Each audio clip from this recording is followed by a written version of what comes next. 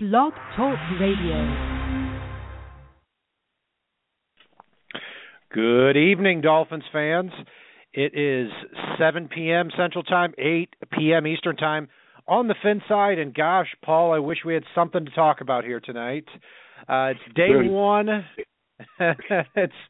It's actually day two of the NFL tampering period, and all of this goes into play tomorrow with the NFL free agents. So we have a lot to get through tonight, and Chris Kaufman is going to be joining us in about 30 minutes to help make sense of all this with the Miami Dolphins. But a very eventful day. The Dolphins never keep anything easy when it comes to March. So we're going to go through all that, roll up our sleeves, and get through all that here tonight. Before we get into our own free agents and the impending free agents, the Dolphins did a lot of cap room this week, renegotiating and extending a few contracts. Really, the Dolphins saved $24 million to head into free agency, but really with four moves.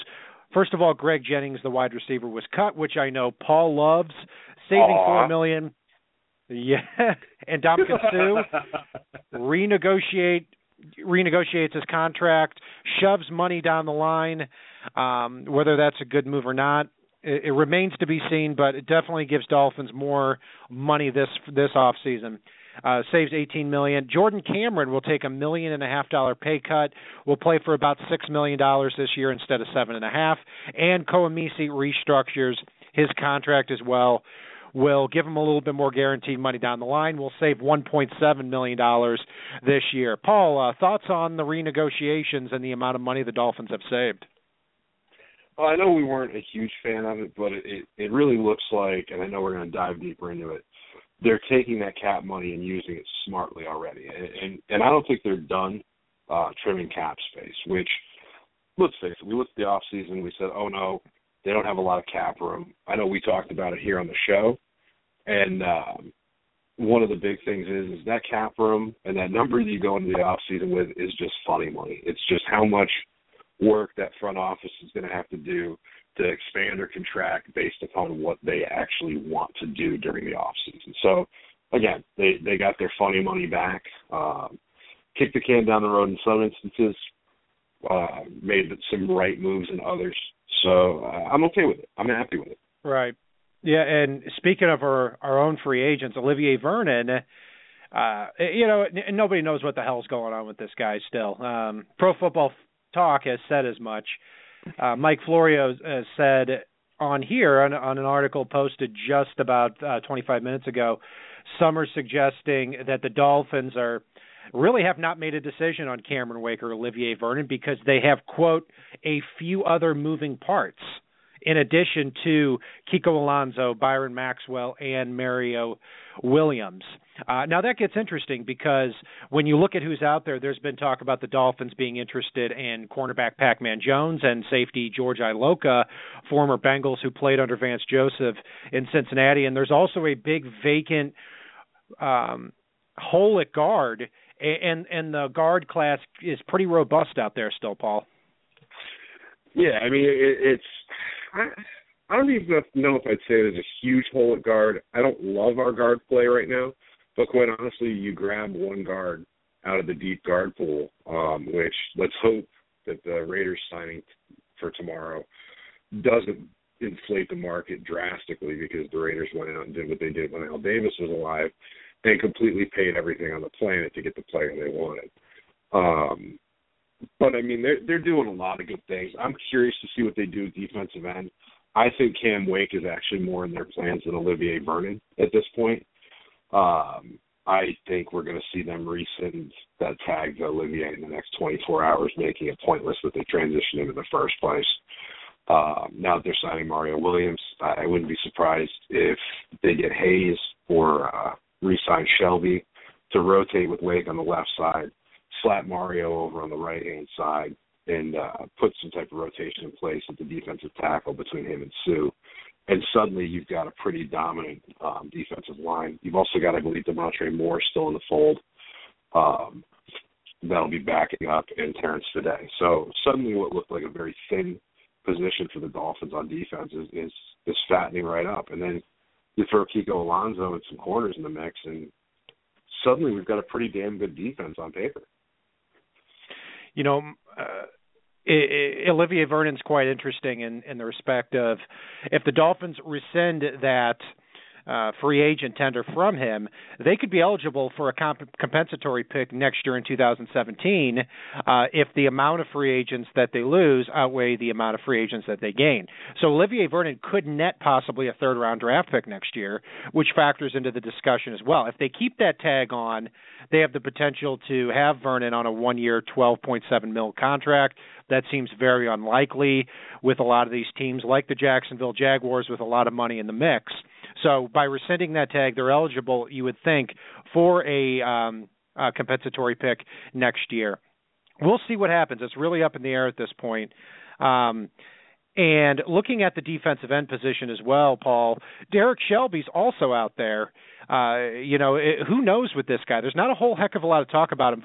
They're talking about $4 or $5 million a year for him. Maybe it's a little more, maybe it's a little less. What else do you think is going on with the defensive end position in addition to Wake, Williams, and Vernon? So there's two things after looking at everything they've got going on. One is Derek Shelby's probably in that second wave, which every year we hear him talk about.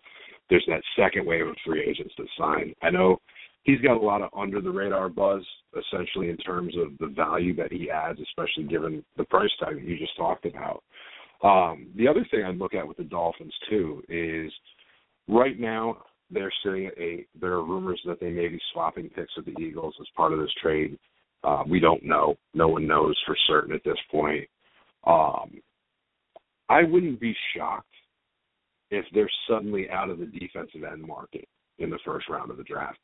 I mean, if you've got Mario Williams, Demontre Moore, Terrence Fede, Cameron Wake, possibly Derek Shelby under contract, possibly Olivier Vernon, I can't imagine that they're looking heavily at the defensive end position there. And if they are still sitting there at 8, and say Joey Bosa for some reason slides, say DeForest Buckner slides, and one of them is sitting there, that's great news for the Dolphins because they're able to drop back at that point because somebody's going to want to come up and get those guys at a position that they've already got a dearth of talent. So there's some interesting stuff there with what the next 24 hours is probably going to mean, not just in terms of next season, but also in terms of the draft and in terms of the remaining free agency period for the Dolphins. Yeah, it'll have a ripple effect on the draft, that's for sure. I don't see any way that the Dolphins end up in a situation where they have Wake, Williams, Vernon, and Shelby. I mean, that's and I'm not saying you're saying that, but no.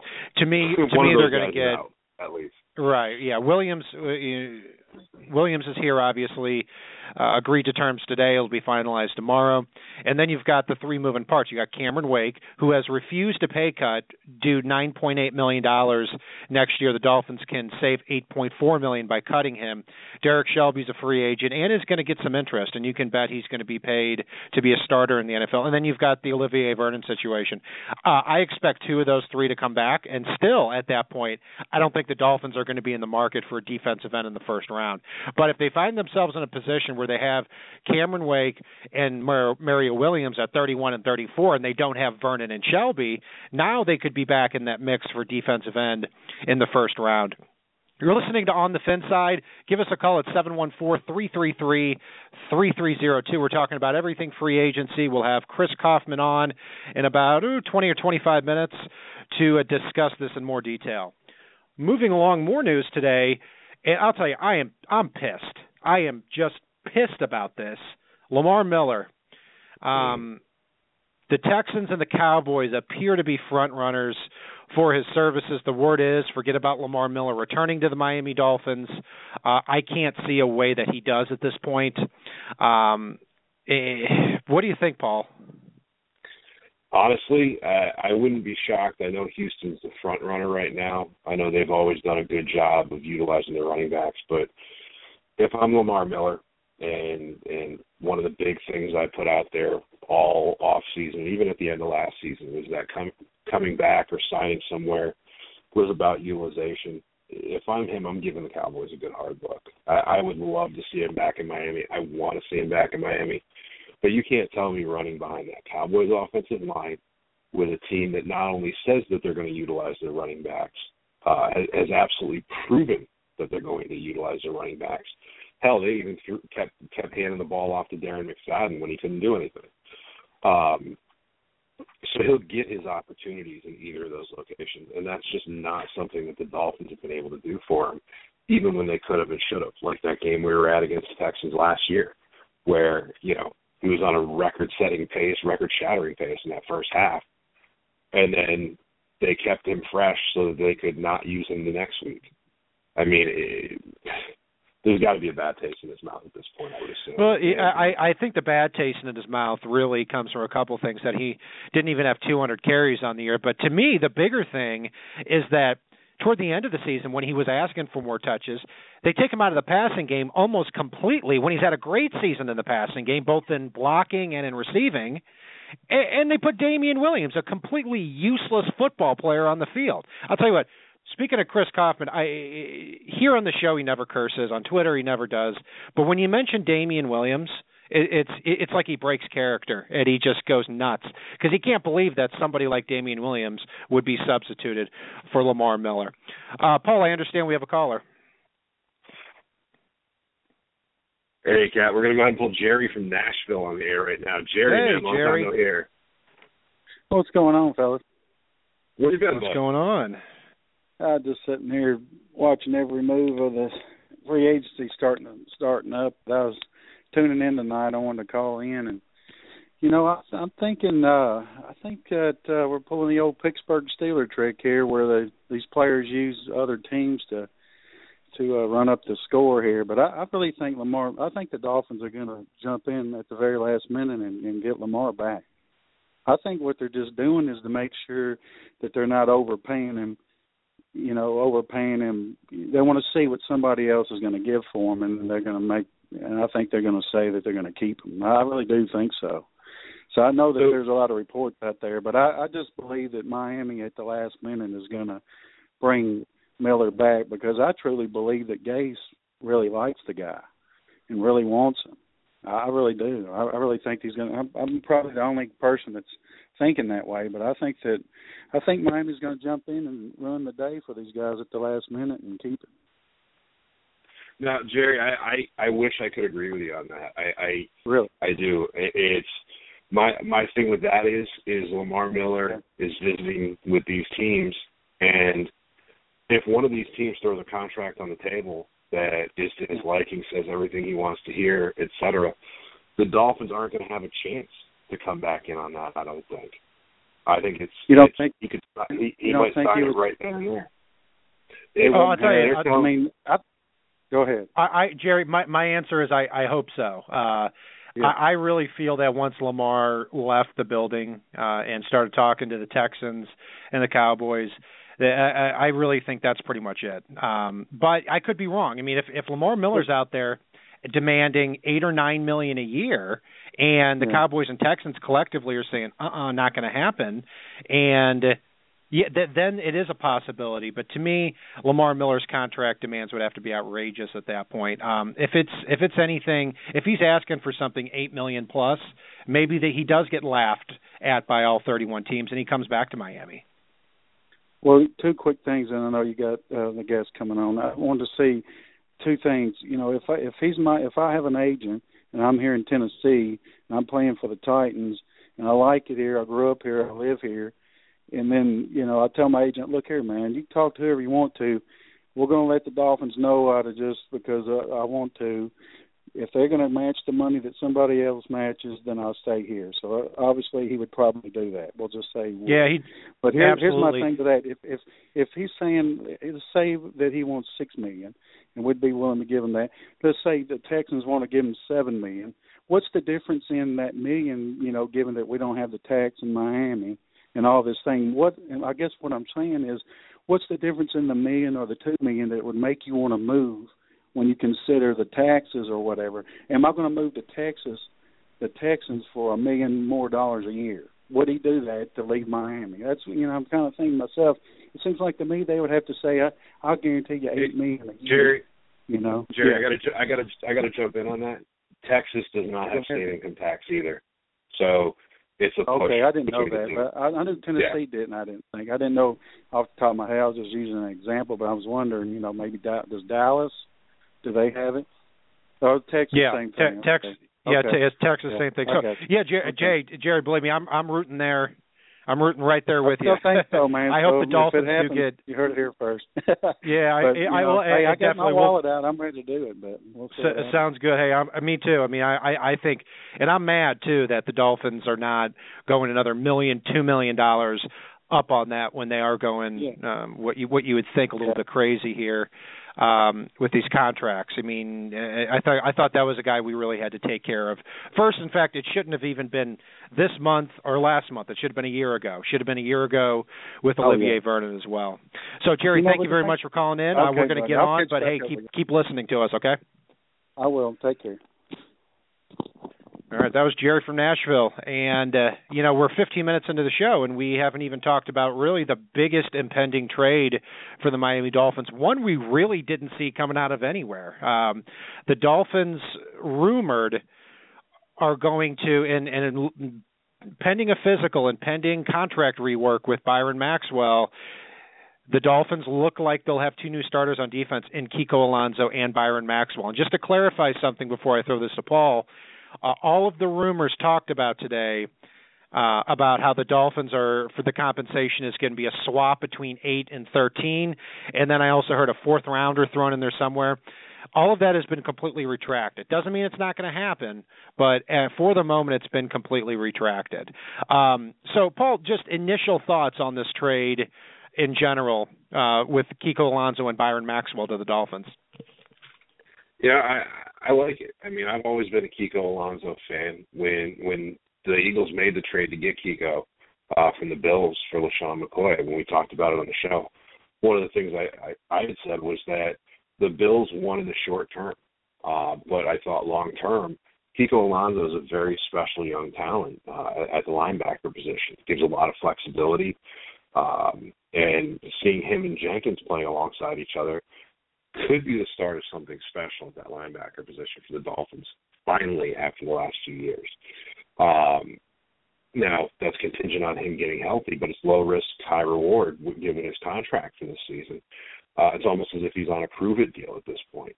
Byron Maxwell, he was the guy that went to Philly. They threw him in as a high-end one, playing man-to-man, when he's always been a zone press corner. That's pretty damn good.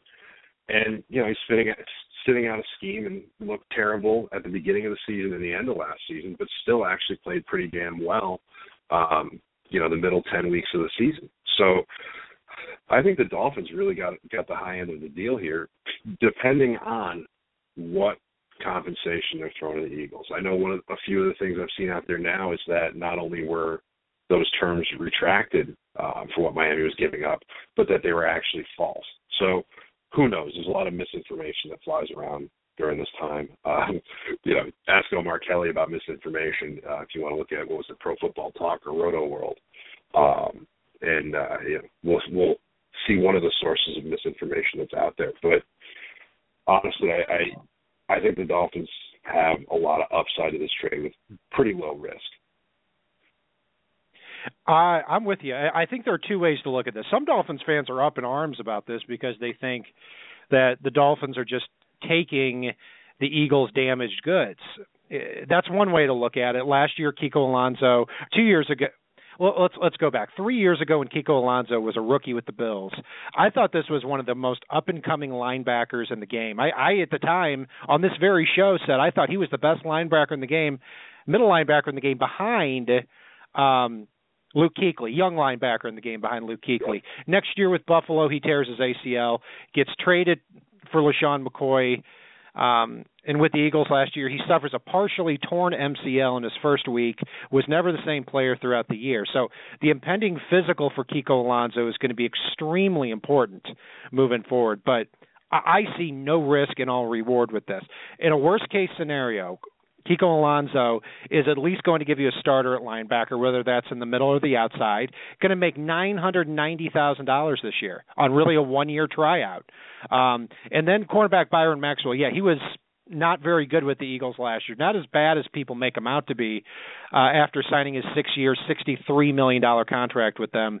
And Albert Breer said today that the Dolphins are working on redoing this contract. And my understanding is that is a very big part of this trade moving forward. But Byron Maxwell and Kiko Alonso did not play in defenses that were fit for them last year.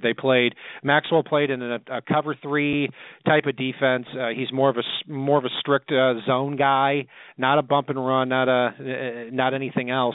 Kiko Alonso played in a 3-4 as a middle linebacker or as an inside linebacker and had the injury problems as well. I think this shores up 2 big needs on the Dolphins' defensive side of the ball, and Kiko Alonso could be extreme, just a huge steal at the middle linebacker position if he shows the Kiko Alonso that he was in 2013. Obviously, those are a lot of big ifs as well.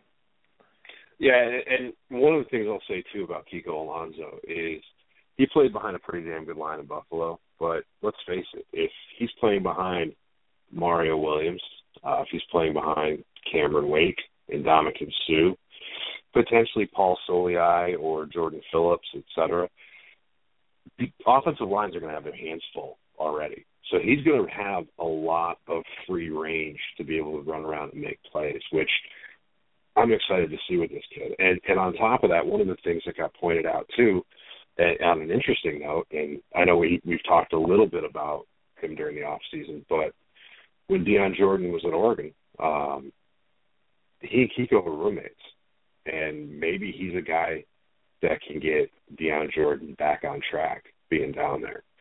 And if they can do that, now the defensive end position looks even more ridiculous. That's a very good observation there, Paul. Kiko Alonso and Deion Jordan were roommates at Oregon. Do I think that factors into the trade? Probably not, but could they have viewed it as maybe an added bonus? You never know. CK was on the show last week, and although he doesn't know anything definite on that, he has heard a lot of things, and people we know have said a lot of things that, the reports that are coming back on Deion Jordan aren't all that good. But you never know. I mean, Deion Jordan's all reward at this point.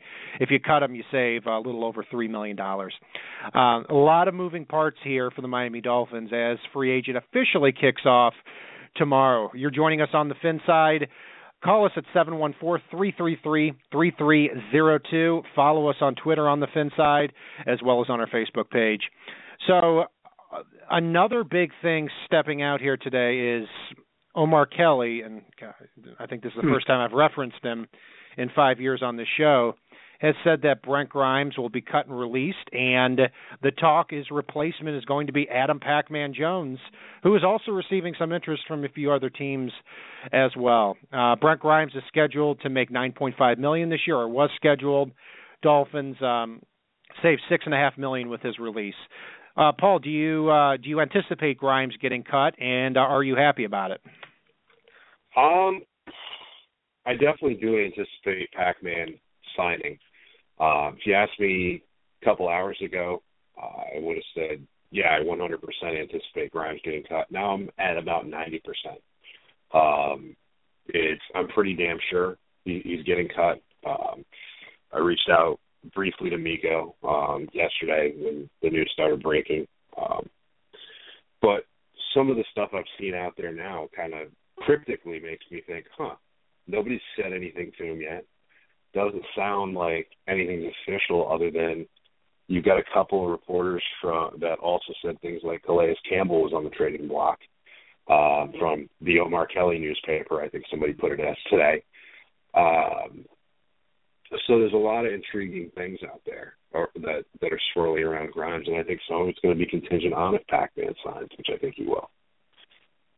Yeah, absolutely. And I'll tell you, I've said from the beginning of the offseason, in fact, I said the middle of last season, Brent Grimes can't be on this team this year. And, I respectfully disagree with people who don't think it's a big deal with the whole Miko Grimes situation, especially when Ryan Tannehill stood on the podium and said, yes, it's a distraction because I have to talk about it and hear about it every day. Yes, it is a problem. I was at a taco shop next door, and two people, while I was eating dinner, texted me saying, "Is Brent Grimes worth the risk because of his wife?" Do you know how ridiculous that is? That I'll read you a text from my buddy because I thought it was hilarious. He said, my friend Rhino from California, he said, "I think she has him under his control. You know, the whole 'I make my man great' type of thing," which is completely fine if that's who they are, but to refuse not to say something because she is who she is and I don't care what she says, that type of attitude is going to get you sitting on your couch on Sunday. And it's ridiculous. And I am glad to see Brent Grimes swapped out for somebody like Pac-Man Jones, who played better than Brent Grimes last year, and I think does have a few more years as well. And not to mention, he can play on the outside, he can play on the inside, and he does seem like somebody, and good for him, knock on wood, that has really turned his career around and has turned his life around. Not many problems here with Pac-Man over the last 7 or 8 years, and good for him. Would welcome him here in Miami. I hope the temptation of being in South Florida isn't too great for him. So, and one quick thing to add to that too is he suddenly turned his career around and got the best of his career playing under Vance Joseph. And Vance Joseph is the Dolphins defensive coordinator. I think knows how to get the best out of Pac-Man. I mean, the Miko stuff, you know what? She's always been good to me. I know the media feeds off it, and then Miko feeds off the media, and it's a self-feeding monster between the two of them. You know, I don't know. I know Brent will sign somewhere. He still is too talented not to. But you know, yeah, he'll definitely sign somewhere. He'll sign somewhere. But the question becomes ridiculously: can I deal with the baggage? Even though the guy has never been arrested, never failed a drug test, never done anything wrong besides. Well, we'll leave it at that. You know, what's interesting about Adam Jones too is that you've got so many Cincinnati Bengals here hitting the free agent market in addition to Adam Jones. You've got George Iloka, like we talked about before.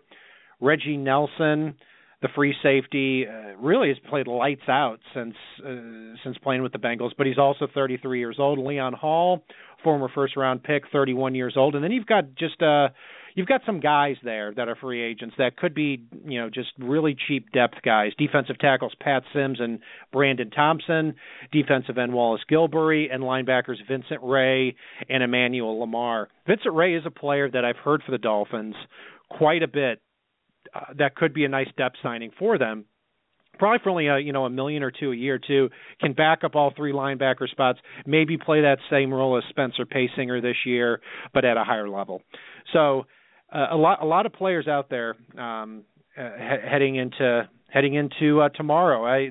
Those are players that I would assume those Cincinnati Bengals are going to be out there for a little bit longer than the Mario Williamses that we see tomorrow. Well, I will say, though, Iloka is one that I don't expect to be out there for very long.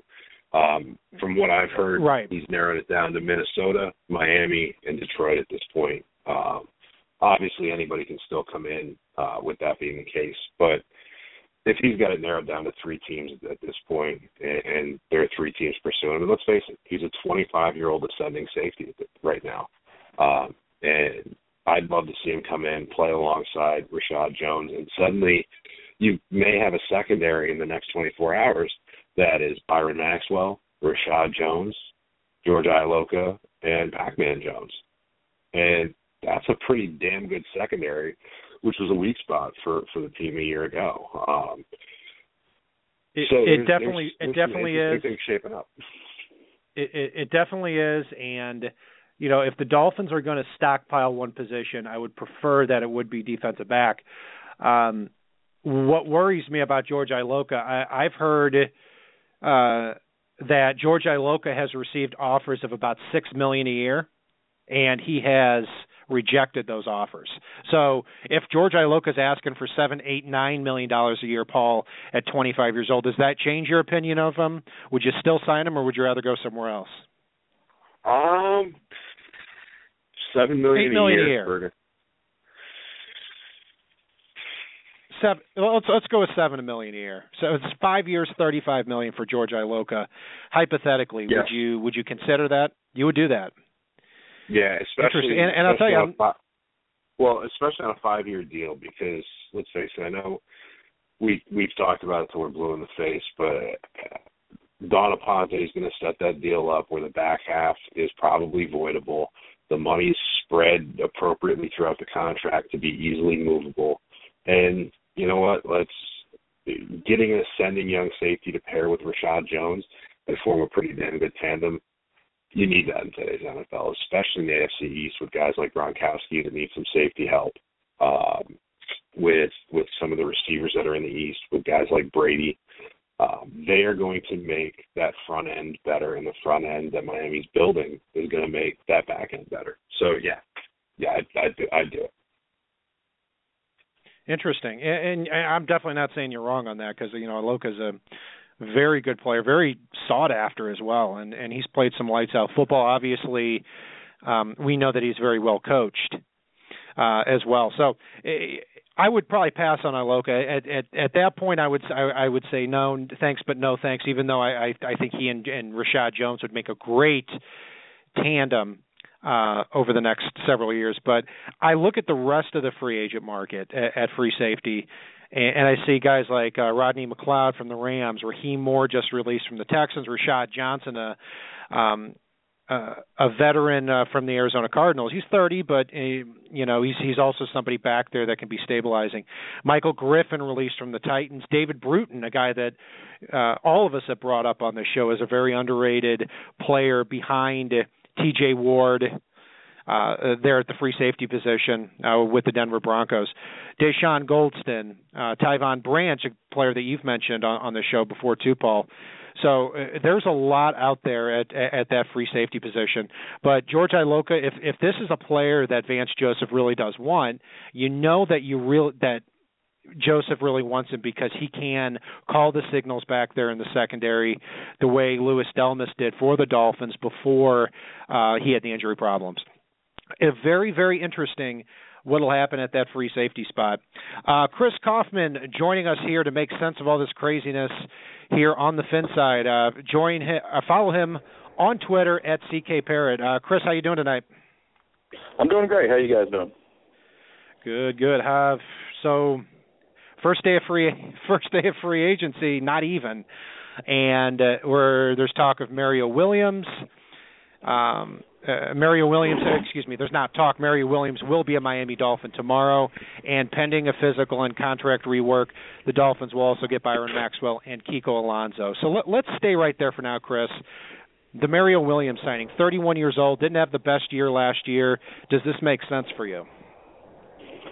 Well, it depends on what their aims are with respect to Olivier Vernon and Cameron Wake, but it makes sense from the standpoint of Mario Williams a year ago playing in Buffalo. When you look at him on tape, you see that he was definitely not playing in a system that was suited to his abilities, his physical makeup. He was in that system, in that Rex Ryan system. I think of him as a tweener, and most people think of him as a very prototypical defensive end. But for Rex Ryan, he was a tweener. He was not quite that fast outside linebacker type that could rush the outside with extreme speed and blitz and move across the defense. Nor was he the kind of guy that could slide inside more and do a lot of damage in the power game. And so what you saw just as the games went on is Mario Williams ended up being a decoy or used out in coverage. He drew a lot of double teams. This was on purpose. He would often widen out to allow blitzers to run through vacated zones or really cross to the inside tight while a blitzer came in from the outside.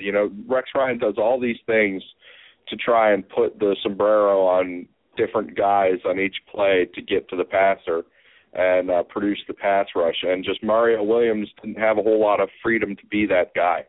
And when you look at the tape of Olivier Vernon in Miami, it's really just starkly opposite what they did with Olivier Vernon, especially after Cameron Wake was injured, and how they put him in position to succeed and to rush the passer and to be that guy that had the most opportunity. Now, the thing that I noticed with Mario is that when he did have those opportunities in Buffalo, when he was rushing the outside and not being used as a decoy, not doubled, he did well with it. And, he got after the passer. There were some nice moments against New England, for instance.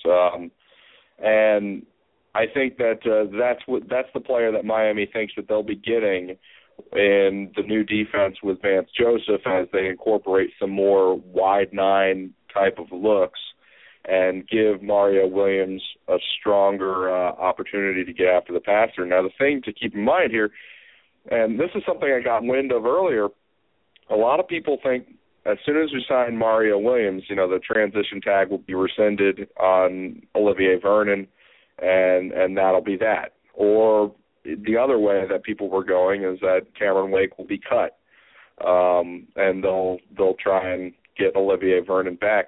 There is a chance. There is, I guess, a school of thought within the walls in Miami that they could try and get all three guys.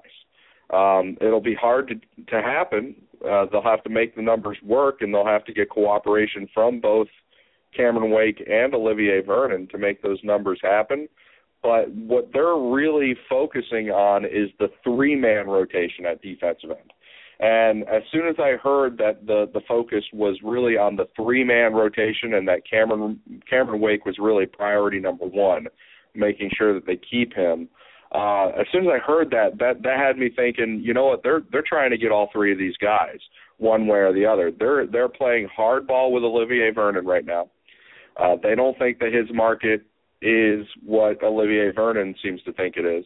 And so when they make these, when they have these interactions with Olivier Vernon's agent, they're tense, and they're playing hardball with him. They're making offers, and they're just letting them stew.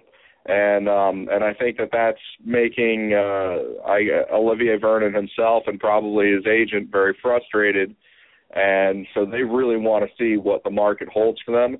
But I wouldn't necessarily expect them to rescind that tag unless they've got a solid line on somebody offering a contract that is far better than what the Dolphins are offering.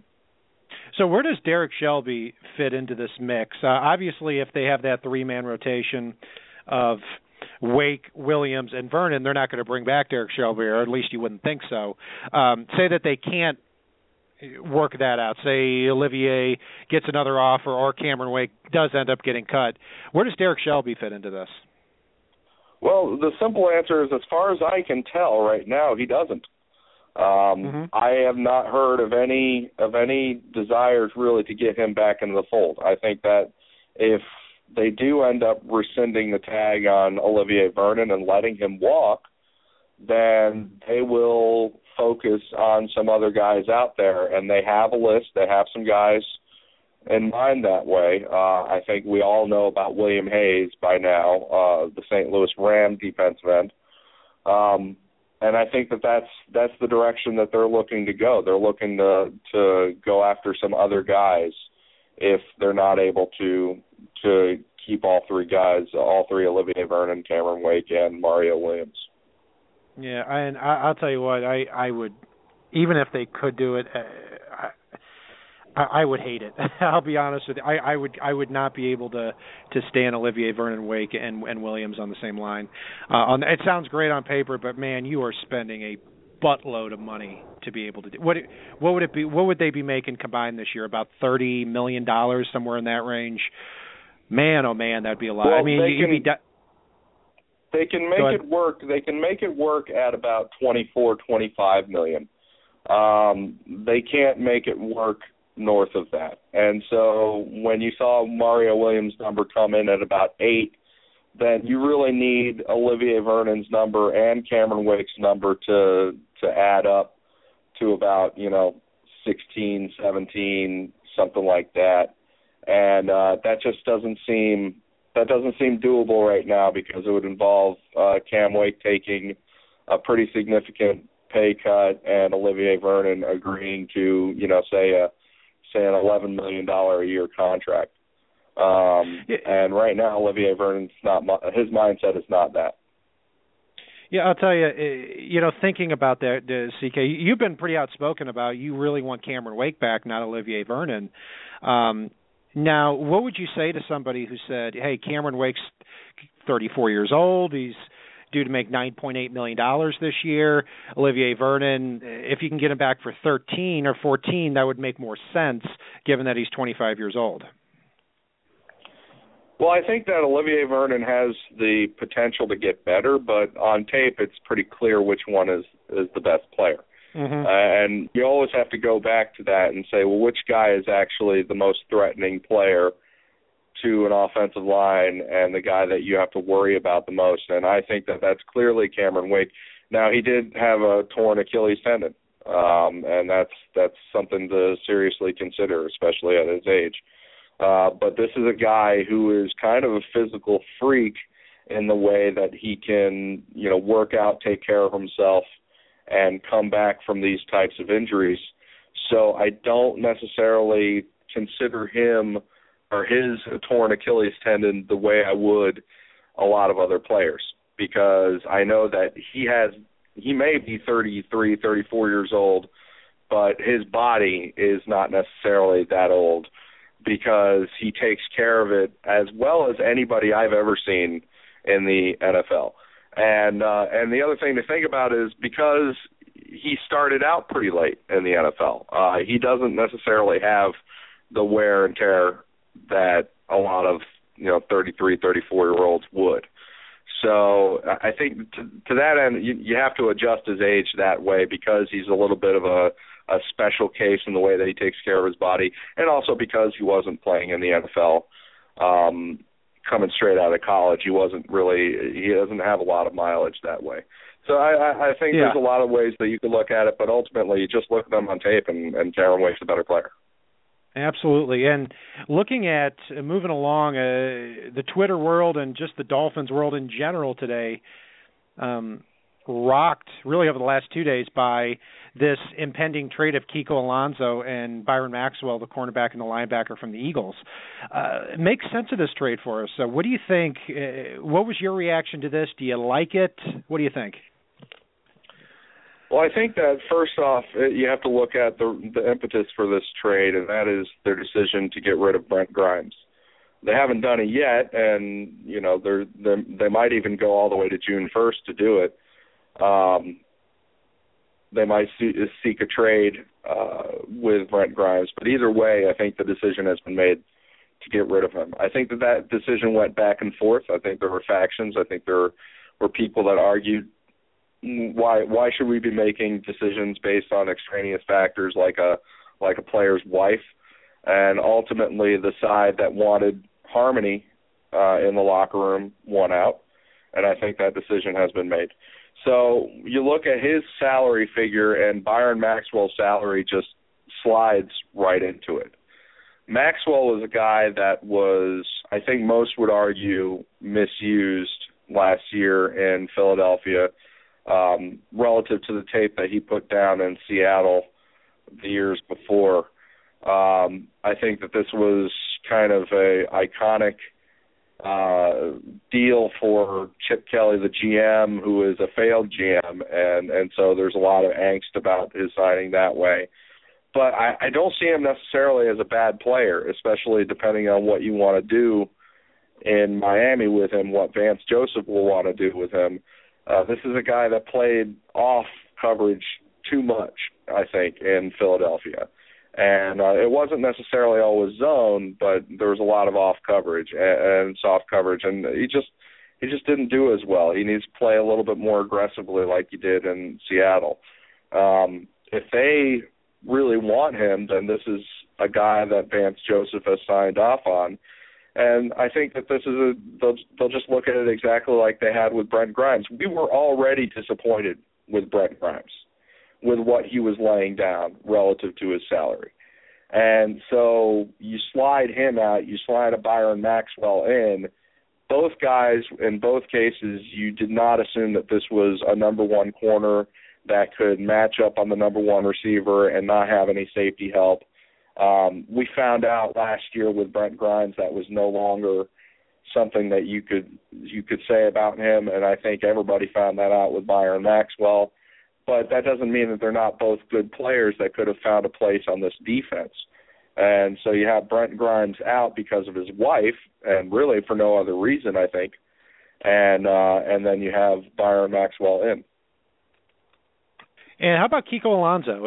This is somebody who, in 2013, second-round pick out of Oregon for the Bills, really played phenomenal football.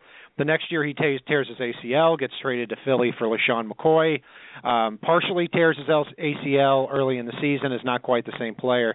Do you see him getting back to that place that he was with the Bills? I got to be honest, no, probably not.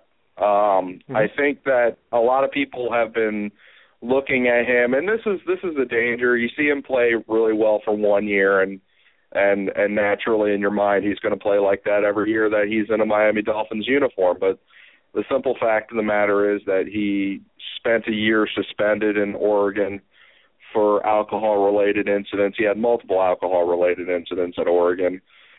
He got to the NFL, he tore his ACL.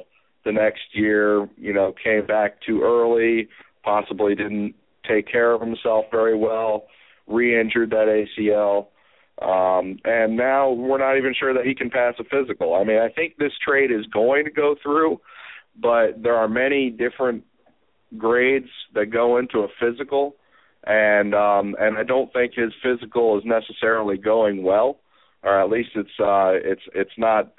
certainly not cut and dry.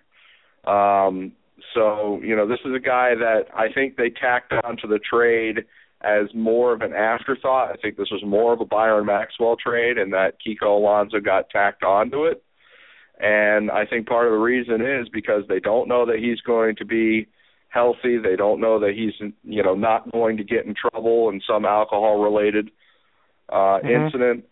And so they can't really count on him. They can't rely on him. And so they're just taking a kind of a low-cost gamble, throw in Kiko Alonso. He's making less than $1 million a year, and we'll see if we can get something good out of him for a year.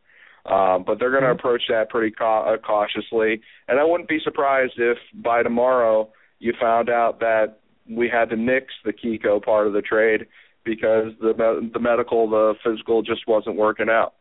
So I'd keep an eye on that, but right now I know that the medical and the physical situation is going to be a little bit hairy with him. Chris, speaking of the compensation, say Kiko is taken out of the trade. Well, actually, let's say that he passes the physical, he's involved in the trade. Again, I hate to keep going back to the quote Twitter world, but there's a lot of talk today that the 8th and the 13th pick were going to be swapped.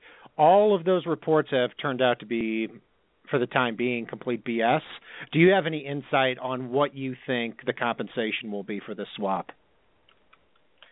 I have some insight. I don't have specifics. I'll just say that it's, keep in mind, probably a late round pick as compensation. I think that the swap plus fourth rounder deal, I know where that came from.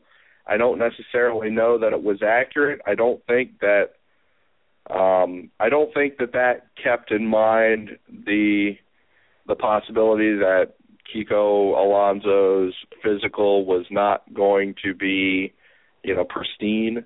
So I think that there were still some moving parts involved in that trade, right up to today in terms of the compensation for it. So I think that it's still kind of up in the air what the compensation is going to be. But what I've heard, and I have this pretty solidly, is that the swap of first is not really on the table. So I'd look for it to probably be a late pick. Good. Well, I'm relieved to hear you say that, and I hope it isn't either. How mad are you about Lamar Miller potentially leaving the Miami Dolphins over a few $1 million? Well, it's unfortunate because I've said on the show a couple of times I really do feel that he could be the next Jamal Charles. I think that he's that good. You look at the full package with him, and it's not like he only did it this year. The guy has led the team in yards per carry every single year he's been on the team. Check it. No other back on the team has had a higher yards per carry average than him in the same year. He's done it every single year. It's just they haven't given him the ball that much. And particularly the last 2 years, I think the last half of 2014 and then all the way through 2015, he really ascended to being the player that you always wanted him to be in terms of what he could do after contact and breaking tackles. And I think he led or was near the top in yards after contact in 2015, yet he's got that 4.4 speed and can break the big one at any time. I mean, look at that combination, yards after contact and the speed, and then the things that he can do with catching the football in the passing game, and then the blocker he became. I mean, it's really the full package, and yet he doesn't have a whole lot of mileage because they have serially, underused him his entire time in Miami. It really couldn't get much better, and it's surprising to me that they're not valuing that. I guess there's something to be said for the fact that, he hasn't signed anywhere yet, and you never know. But it really does upset me that he's going to end up probably going to the Houston Texans, and I think it's a mistake. Yeah, I do too. And just to piggyback on that as well, Chris, I tweeted this out the other day that you look at the last 2 years, Miami Dolphins running backs, not leaving anybody out. Lamar Miller, 410 carries, 1,971 yards, 16 touchdowns, 4.81 yards a carry. The other running backs on the Dolphins roster, 214 carries, 3.82 yards a carry. So you're talking about a full yard per carry better for Lamar Miller. In the passing game, why he was taken out late in the year for Damian Williams, I'll never understand. I don't think any of us will. Pass protection, he's improved greatly. Last year, when the Dolphins needed 1 yard, or when a running back in the NFL needed 1 yard last year, Lamar Miller was the top-rated person at that spot. You could go across the board, and I don't know how much more of a complete back that you want. If Lamar Miller were a former first or second-round pick instead of a fourth-rounder, I guarantee you that he'd be getting that $7, $8, $9 million a year that he might be asking for out there. Anyway, we could go on all day about Lamar Miller. It's a shame. Hope he ends up coming back somehow. I don't see it happening. Moving along, Pac-Man Jones, if you had to put a percentage on it, what's the likelihood he becomes a Miami Dolphin to replace Brent Grimes? Well, it's probably in the 90s. I mean, it seems like something that's pretty zipped up. I have some qualms about it personally. I think that Pac-Man Jones has been in trouble a lot in the league and in college. I don't know if that's going to abate now that he's in a Miami Dolphins uniform. I mean, I think that there's a wide perception that this guy, got in trouble a lot maybe back in 2008 or so, and has generally kept his nose clean since then, and that's not an accurate perception. It's a matter of people just stop paying attention. It wasn't even 3 years ago; it was two years ago plus that he was in trouble because he's on videotape, punching a woman in the face outside of a nightclub. I mean, this is on tape. Ray Rice has similar tape, and he's an NFL pariah. You look at this tape of Pac-Man punching a woman outside of a club, and nobody says anything about it. And you look at what he did on the field this year, 5 months ago on the field, sitting on top of a player's chest, a player whose helmet had just fallen off, taking that player's head and literally with both hands bashing that player's head against his own helmet on purpose, And this is on tape. You can watch the video. There are vines of it out there. I mean, this is a player, and then of course the extreme loss of composure in the most pivotal game of the year. The most pivotal moment of the most pivotal game of the year in the playoffs, he lost the Cincinnati Bengals the playoffs, and this is this kind of stuff is really all over his career. Getting in fights with his own teammates on the sideline, and you think that this is going to quit in Miami because Vance Joseph. No, it's probably not. I shudder to think of what he's going to do in the nightclub scene down in Miami. And so I just have some problems. I mean, I would normally be neutral. No, I don't require every player in the Dolphins to be a choir boy. But I also don't think that, either you punch women in the face or you're a choir boy. Yeah. Yeah, either you punch women in the face or you're a choir boy. I think there's probably some in between big there. Big gap in between, yeah. I'd say so. So I think that's not the first time he's been accused of violence against women. Let's be clear about that. So CK, I just want to jump in real quick here. So say the non-choir boy Pac-Man Jones does sign with the Dolphins. Say the Byron Maxwell trade goes through. Say they do sign George Iloka or Bruno. They've got Kiko Alonso. They've got Mario Williams now. Where do you see the Dolphins? I know we just talked about it last week, but there's been a few moving parts in between. Where do you see the Dolphins going with the 8th overall pick at that point in time? Well, it also depends on what they're going to do at the running back position because Ezekiel Elliott could be in play at that pick. And so I think you'd have to keep an eye on that. But I go back to the Kiko Alonso thing and how it's probably a little bit more of a tack on to the trade, and maybe some people are overrating it. Mike Tannenbaum is a guy that loves to trade around the draft, and I know that they love, with capital L, Miles Jack. So, would we rule out the possibility of a trade up to try and get Miles Jack? Absolutely not. Not because of Kiko Alonso.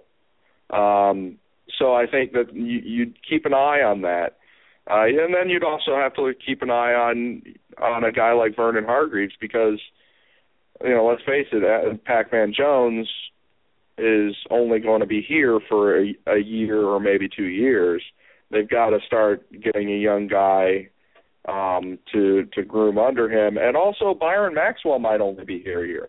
And that's what people don't realize is that after 2016, his contract allows for the Dolphins to let him go. And if they only spent a late round pick on him, then it's not going to that is not going to produce any reluctance to go ahead and move him. So right, and I'll tell you what, it's interesting, because Hargreaves at 8. I don't care if you sign Pac-Man and Maxwell.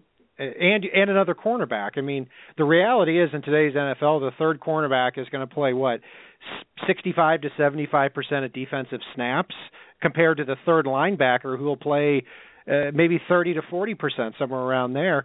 The fourth cornerback is going to play, probably as much as the third linebacker in today's NFL. Not to mention, so you can get him on the field quickly, and you can have him here long term as well. That's what the Dolphins, to me, need to keep doing, is stockpiling talent at the defensive back position, similar to how the Arizona Cardinals do it.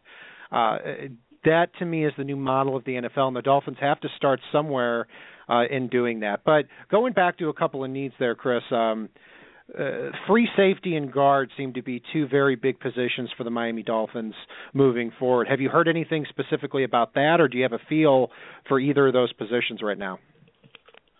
Well, there are three names that have stood out at guard, and those are Alex Boone, Jeff Schwartz, and J.R. Sweezy. I think that they toyed with J.R. Sweezy a little bit. I did some film review of him. Unfortunately, it looks like I did some film review of him just in time to see his market heat up a little bit, which is actually a little confusing based on his film because you're looking at him and he's not that great. So I think there are multiple suitors now looking at him, and it seems like Alex Boone is the most likely.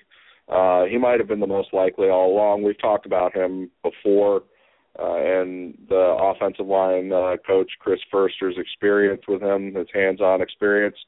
And I think that Alex Boone would probably be the chalk. Jeff Schwartz is not signed anywhere, so we'll see. And personally, I would have looked given a hard look at Brandon Brooks. I think they gave a phone call to Kalichi Osemele, and the price was prohibitive. So yeah, 5 so years, 60. 5 years, $60 million on Osemele, and yeah, Brandon Brooks right now, just to cut in there, Chris, would be my top choice at that guard spot. He's 27 years old. He's 6'5", 340. In fact, he's who I wanted in the third round of that draft. Instead, the Dolphins actually took Olivier Vernon. So I think you couldn't have gone wrong there either way. So not bad. Yeah, they also took Michael Agnew with the next pick. We don't have to talk about that. But very interesting.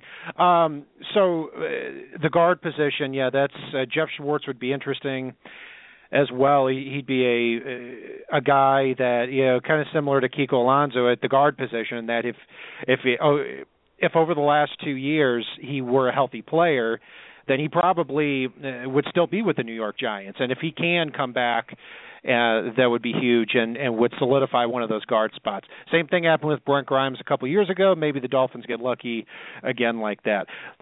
Very deep, Chris, free safety class as well. Looking at this, Paul mentioned George Iloka. The market seems to be heating up for him. I heard that he has rejected offers of about $6 million a year. Is Iloka a way that you would go in free agency, or would you look at somebody else? Well, I've been a fan of Iloka since he was coming out of the draft, and I viewed him as a free safety coming out of the draft. So a lot of people question whether he would be a strong safety or a free safety. I have no problems with him as a free safety. I still have to look at, even though I don't like his temperament, Reggie Nelson, and I think that he would be a good fit here, provided that you could draft somebody that would I guess be his understudy. So I think that they're going to monitor that with Reggie Nelson, because there's some talk about his market heating up, but age is going to come into play, and traditionally speaking, safeties with that age, even if they're coming off productive seasons, you go on and it may look like, and they may think that they have a hot market, but then, the days keep going and they're not getting the offers that they thought they would. This, going all the way back to Brock Marion and our yearly dance with him, this is traditional for the safety position. So we'll see. I still keep an eye on Reggie Nelson personally. And if his market does go hot all of a sudden, then, so be it. But I would look to scoop him up if the market just is fairly dry. Chris Kaufman joining us here on the FinSide, making sense of all this free agency, draft, all this stuff. He's kind enough to join us here on Tuesday nights. Chris, thank you for joining us tonight. Do you have anything else to add, anything that us Dolphins fans should look out for with free agency starting tomorrow? Well, not really. I think that we've covered most of it. I think that they're keeping an eye on C.J. Anderson, the running back from Denver. He's a restricted free agent, but he got the lowest tender, so that means that he's fair game, basically. So they're going to keep an eye on him, and the benefit of him as well would also be that he doesn't count in the compensatory pick formulas. And that's an angle that I think they will pay attention to. With Mario Williams already, they signed a guy that was cut. And this is not a player, because he was cut, he's not going to count toward the compensatory pick formula. So if they allow Olivier Vernon to walk, and they can't keep all three, as I speculate that they might be trying to do, then we'll have allowed a really big fish to escape, and not necessarily signed anybody to cancel them out in those formulas. So I think that that's something to keep an eye on. We could even get a third-round pick out of that for Olivier Vernon. Exactly. Next year, getting a third-round pick for Vernon would be huge. So a lot of moving parts in place. Chris, thanks for joining us tonight. All right, thanks, guys. Care. All right, Paul, I understand that Mr. David West, who has called the show several times, has been kindly waiting for us with some information, I think, on Pac-Man Jones, huh? He is. And I think we're going to pull David right on the air now. David, how you doing, bud? What's up, David? for having me on tonight, guys. Absolutely. What's going on, my friend? It's just been a busy year. It was a lot of great insight. We just heard a lot of information that actually I was going to bring up, but, it was brought to light. CK always brings the best to the table. With Pac-Man Jones, I will give you the news as soon as I hear it. I'm actually very good friends with his agent. So if I get a kind of an insight, I will give you some kind of leeway, even if it's here in the next hour or two. I've sent him a text, and if it is, in fact, true that he's heading to South Beach, I'll let you guys know. And I'll also announce it tomorrow. But you'll hear it before it actually hits the ink and it hits the paper. So if it happens, I haven't heard from him yet. If his agent texts me back, I will let you guys know first that Pac-Man Jones will be coming to Miami the day before. So fantastic. Are you on Twitter as well, David? I am. I am on Twitter. DRW Scout. That is my tag. Oh yeah, absolutely. Duh. I was thinking that was somebody else all the time. So yeah, absolutely. And tweet it to us as well, and tweet it on the FinSide so we can retweet that and give you credit for it. So that'd be awesome to hear. It'd be I think there are a lot of risks associated with Adam Pac-Man Jones, but to me the risks outweigh the potential shortcomings and the potential problems with him. So thank you very much for that. Oh, you're welcome, and definitely I was willing to bring that up. Quickly with the pass rush, since I know you have a super show planned, I don't want to take too much of the time on the clock. We're actually at the end. We're actually at the end, David, so go for it. Oh, okay. Well, just to put it out there, that Charles Johnson re-signed with the Panthers no more than 10 minutes ago, and he was getting offers on the table for $6 to $7 million, and he signed for only like 2.6. If a player feels like there's something there, like chemistry or something that they like, Seahawks did it for years. They got players that were, a lot more value to the market compared to actually what they're getting. It's quite possible that Olivier Vernon has a change of heart and says, all right, I'm willing to work a deal out. Let's talk. And it's the same with Cameron Wake. I've heard a lot of people say he's leaving. I have heard just the opposite from different sources, that he's staying put. The sources, aren't quite reliable, but, I'm hearing the kind of realm that Cameron Wake wants to be around this dynamic defensive line and this dynamic defense. Free safety is a huge void. I haven't really heard many rumors about them going after free safety. I think they're going to try again. But, just to put it out there, that I think that they're probably going to go draft one. That's just how I feel. I haven't really heard them chasing anyone. Now, they did like a few of the big names, but I just don't think it's going to happen. Miles Jack, mentioned earlier, I think that overall, Miles Jack, if he's there on the board, we'll pick him no matter what. Casey was right. The Miami Dolphins love him very much. They want him. Second round, they're looking at offensive linemen. I can tell you they've looked at most of all the second-round linemen. I don't think they're going to open the checkbook for a lineman. They're probably going to draft one. Someone like Joshua Garrett, who they're very high on. Someone like Spencer Dragano, who they like very much. Third round's probably going to be a defensive back if they can't get Miles Jack. But an interesting fact that, we've talked about this whole Philly thing, that Miami has looked at some mid-round pass rushers in the first round, someone like Dodd, someone like Lawson.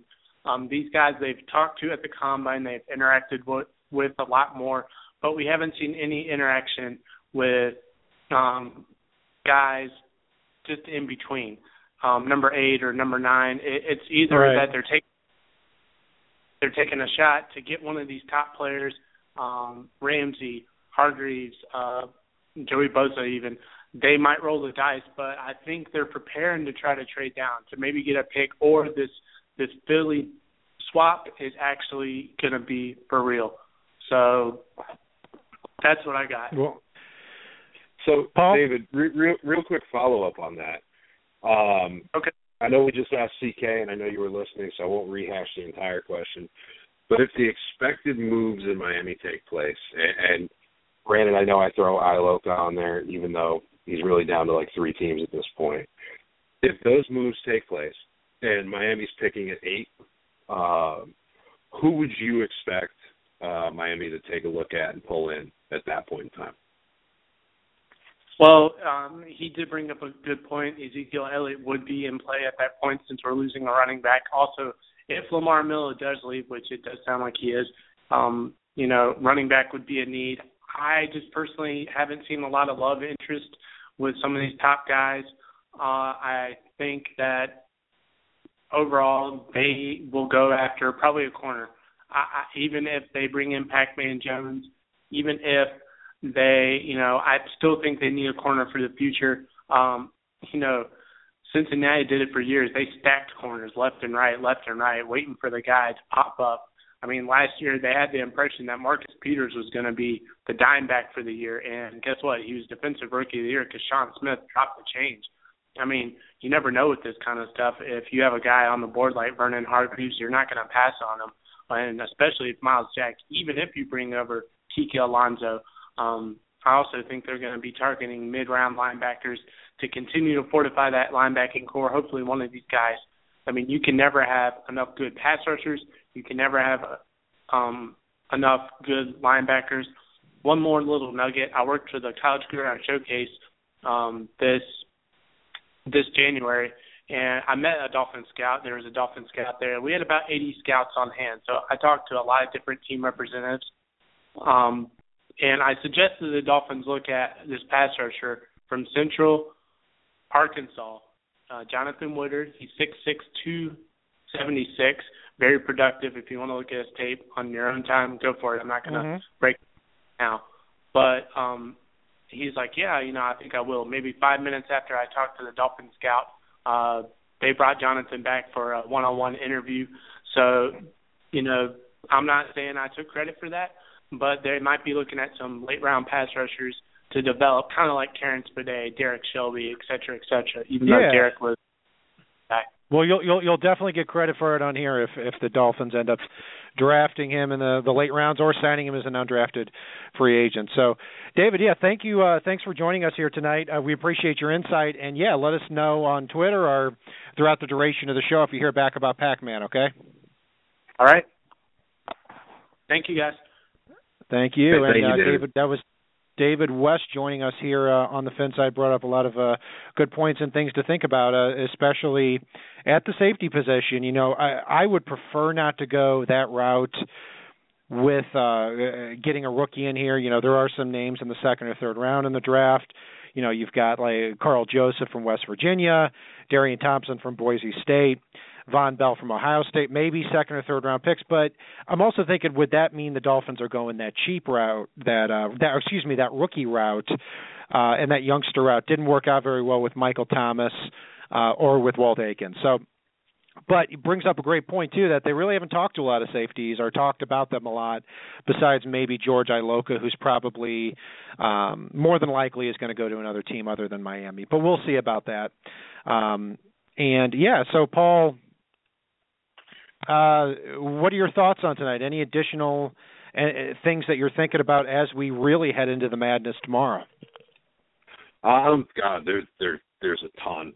To be honest with you, I think you've got probably a ton on your brain too. We could fill probably 4 or 5 hours if we sat down and wanted to. But one thing I want to say real quick with David West calling in is if you haven't checked out what they have going on over with the Dolphins draft experts, they're on Facebook. As he said, they've got their Twitter handle.